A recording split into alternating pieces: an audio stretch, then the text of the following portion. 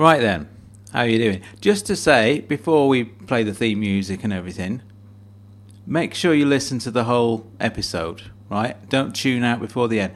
This edition contains not one, but two very exciting and exclusive bits of content. One of which is 100% exclusive, and the other is like semi-exclusive, I suppose, but involves a very famous and very talented man, and you don't want to miss it, right?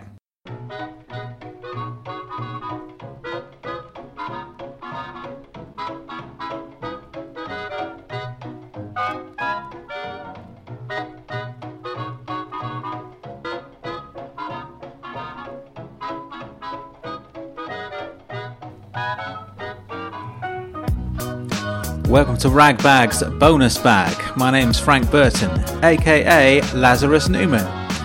Today we're talking to the host of one of my favourite podcasts, Ethan Uslan of the Carolina Shout.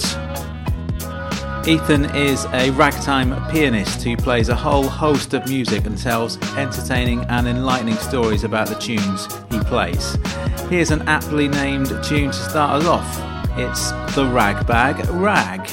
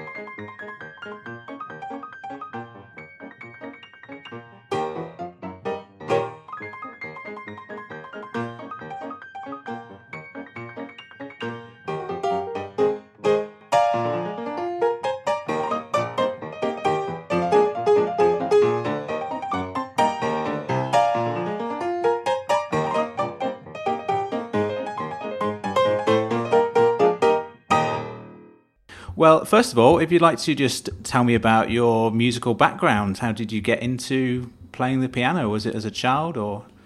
I started taking piano lessons when I was 9 years old, like a lot of kids, and I took classical lessons, and I continued to study that even in college, and so I'm really officially classically trained.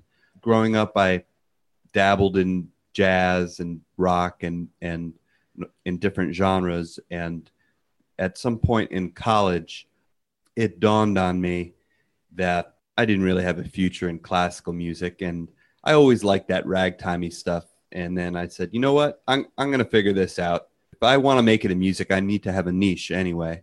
So I just kind of devoted myself to this kind of music around in college. And how long have you been doing it for now then? I started practicing it really hard around, I don't know, 03, 04. So, 15 years, I guess, playing that, really focusing on that style. I mean, I dabbled in it growing up, but around 04, I said, I'm going to be a ragtime piano player. And I was like, I decided I was just going to be on this long-term mission. And it is a very specific thing, isn't it? What you're doing, the playing ragtime piano. I mean, is there anything in particular that really kind of attracts you to this style of music? Yeah, a couple things. One, I like that you can improvise a bit. And so classical music, it's scary because you have to hit the right notes at the right time with the right feel. And if you screw it up and you don't hit it just right, you're doing it wrong. And this kind of music, you flub a little bit here and there. It's no big deal. It's all about the feel and the rhythm. So I find it less stressful. Also, I like that it's very accessible. The tunes are catchy. The rhythms, you can tap your feet to it. And it's also challenging in a fun way. It's very athletic, for the fingers, and it's infinitely interesting because it's difficult in some ways. So I feel like I could play it for the rest of my life, and I'll always find it interesting and challenging. Excellent. And now you're a podcaster, of course. So how did you get into that? How did you get into podcasting? Well, when I give concerts, I really enjoy the in-between song banter. I like to say a few words about each song and make a little joke. And I really enjoy that, probably more than I should. And when I record, I don't get to do that usually. If you make a CD, you're not supposed to talk in between the tracks. And I listened to a lot of podcasts, and then it dawned on me that this is something I'd like to do because it's a format where I could play my music and give my little spiels and joke around and do the things that I like to do in concerts. Great. I mean, the talking parts on the podcast are really, really good, and I really enjoy the stories that you tell about the background and the history of the music. I like to picture you sitting at your piano, surrounded by a heap of old books.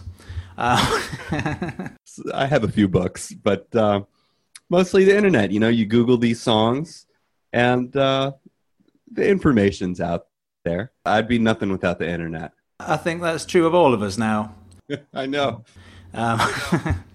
Yes, and one of the highlights for a lot of your listeners, I'd imagine, would be the episode where you had Jesse Eisenberg.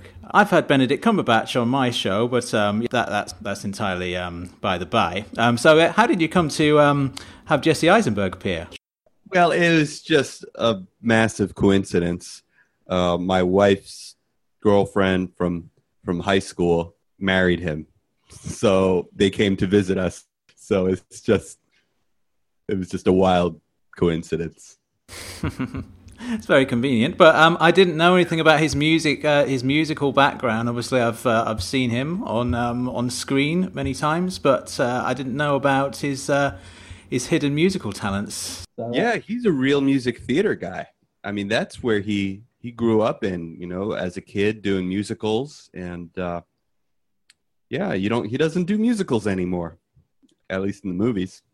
Yeah, I mean, one thing that has occurred to me when I was asking you about, what attracts you to this particular kind of music, what it does for me, I mean, it's not primarily my major musical interest. I'm interested in a lot of different styles of music. And what I've found from listening to the Carolina Shout is that I just find it I think possibly the combination of the music plus the stories that you tell, I just find it very uplifting, and there's not that many things, and I'm going to sound pessimistic with this, but there's not that many things in life that you discover that are really uplifting and can really sort of elevate your mood in that particular way. Well, thank you. I'm thrilled to hear that you find it to be that way, and I try hard to keep it amusing and interesting, and I haven't discussed the news very much or at all. And although some, aspects of ragtime, there was a lot of racism in that period that comes out in the songs. But for the most part, I have avoided that. I think Yes, but you don't shy away from that. I mean, I was listening to the banjo episode the other day, and you told the story about the, it's quite a heartbreaking story, really, of the banjo. All these white musicians kind of appropriating it and making lots of money off the back of an instrument that was being played by the slaves. That's right. I forgot about that. Right. I did address it. And that was tricky because I didn't want to get depressing, But, that's how it was. Yeah, I mean, well, it's good that you don't shy away, and also it's it's a story that's important. It's an important part of that era. So it's good that you're addressing it, and I think on balance, I think the show itself is still like an uplifting experience because you tell these pretty terrible stories sometimes, and then you kind of play some music which kind of elevates the mood once again. So you kind of you're not leaving the listener in like a state of disillusionment or anything like that. Right. When the credits roll at the end, I don't want people in a bad mood, like they just listened to the news or something. The feeling you get when you listen to the news, I don't want you to have that feeling. Yeah, that's good. Well, I think you've definitely succeeded with that. But yeah, so finally, this is an awful question to ask you on the spot, but I do like the idea of introducing this kind of music to people who've never heard of it, and realistically, a lot of younger people may not know anything about it at all. So let's say we're going to sell it to them. What tunes would you recommend first? What would be your go-to pieces of music to say, this is what ragtime is all about, that you should hear this? What pieces, huh? Or musicians, perhaps, or in particular individual musicians that you might point people towards. That's a good. It's hard. That's hard for me to answer because I'm so deep into it. It's hard for me to put myself in the shoes of someone who never listens to it. But I would say that the Maple Leaf Rag by Scott Joplin, that could be a gateway rag. But I also and Maple Leaf Rag is from 1899, and it represents the earlier ragtime period. And on my podcast, I also play like swing and jazz from the 20s. So I would recommend people maybe Google Fats Waller and listen to some of his piano playing, or Jelly Roll Morton. Jelly Roll Morton was the New Orleans style guy, and Fats Waller was the Harlem style guy, and they were just killer piano players. And so I would recommend people check them out, or check out my podcast. I don't know. Why not? Oh, both of those things. Well, and people can do that. I mean, all of this stuff is a whole heap of this stuff is on YouTube and things like that. It's very easy to access. So it's something that people can. If you throw these recommendations out there, people can. There are places that people can find them. And I'm still thinking about your question, and I would say also another way of answering the question is it's not necessarily the piece, because if you take one piece, let's say the Maple Leaf Rag, it could be performed different ways by different performers.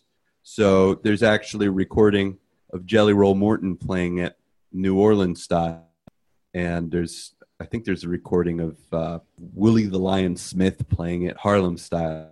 So I think you don't want to, search just for a song. You want to search for different performers in different styles, because they played the same repertoire, but they would put their own spin on it. So you have two possible answers to that question. Sorry, you asked a question. Now I'm going to be thinking about it all day now. Oh yeah, I know. I did say it is an awful question. No, it was a good question. It made me think. I had to answer it twice.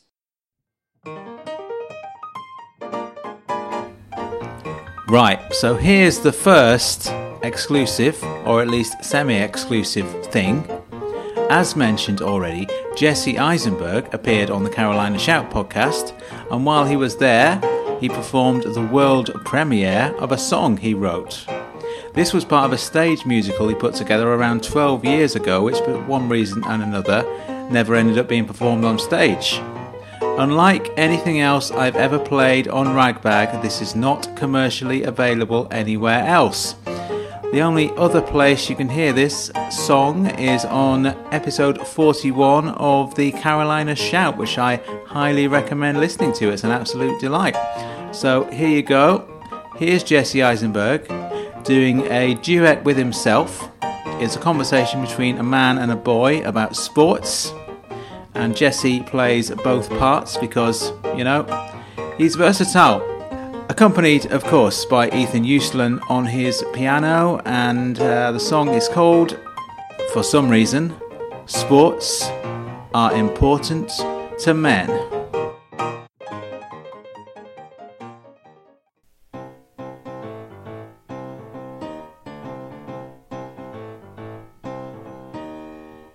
Where can you buy a $10 hot dog to watch some grown-ups chase a ball in a pen? I'll never understand, but still it seems clear. For some reason sports are important to men. You know, you're right. How can 15 seconds take a half hour in a time warp that would startle Big Ben? And why do grown men gather round in the shower? 'Cause for some reason sports are important to men. An organized excuse to just get hit in the head. Another way to lose an unnecessary bet. I was jealous of myself when I was at the top. If the meek are to inherit, then we'll have to bulk up. 'Cause for some reason sports are important to men. Hey Frank, what do you call a football player who wants a refund? I don't know. A quarterback. What makes civilized men paint their faces and punch a stranger when they're down at the end? To watch a bunch of pituitary cases. For some reason sports are important to men. Hey Rubesy, what do you call a baby lamb that wants a refund? I don't know. Me neither. I was always picked first. I was always picked last, but I always thought the picker should kiss my... For some reason sports are important, yes, sports are important. To watch 'em, to play 'em, to fry 'em or fillet 'em. For some reason sports are important to men,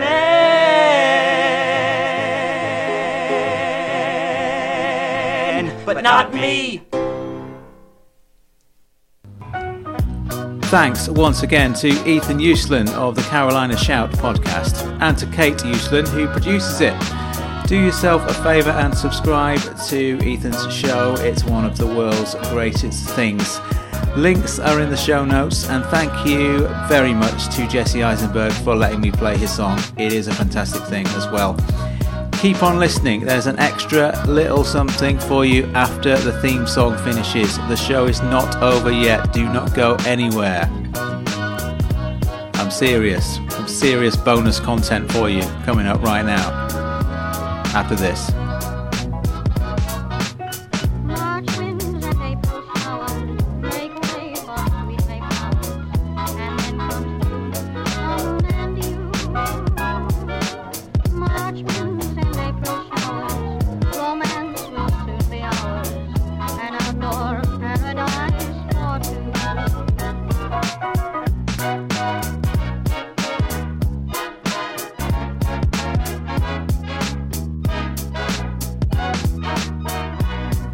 Hey, you're still with me, right? Good. Good to hear that. My new novel, 100, will be available very soon. Or if you're listening in the future, it's out now. It's a book made of paper, it's an ebook made of data, but of course you're not interested in those formats, are you? You're audio people. Which is why I'm releasing an audio book. And this, right here, right now, is the first chapter. Enjoy.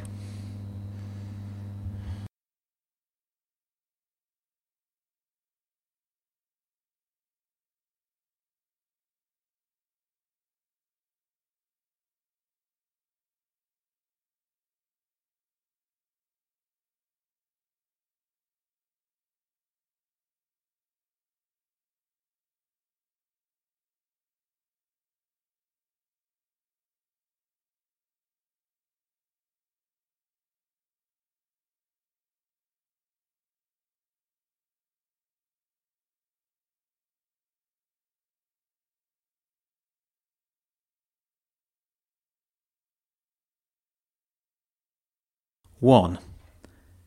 There was a boy who lived alone in a 100-story tower block in the dirty city. His name was Lester.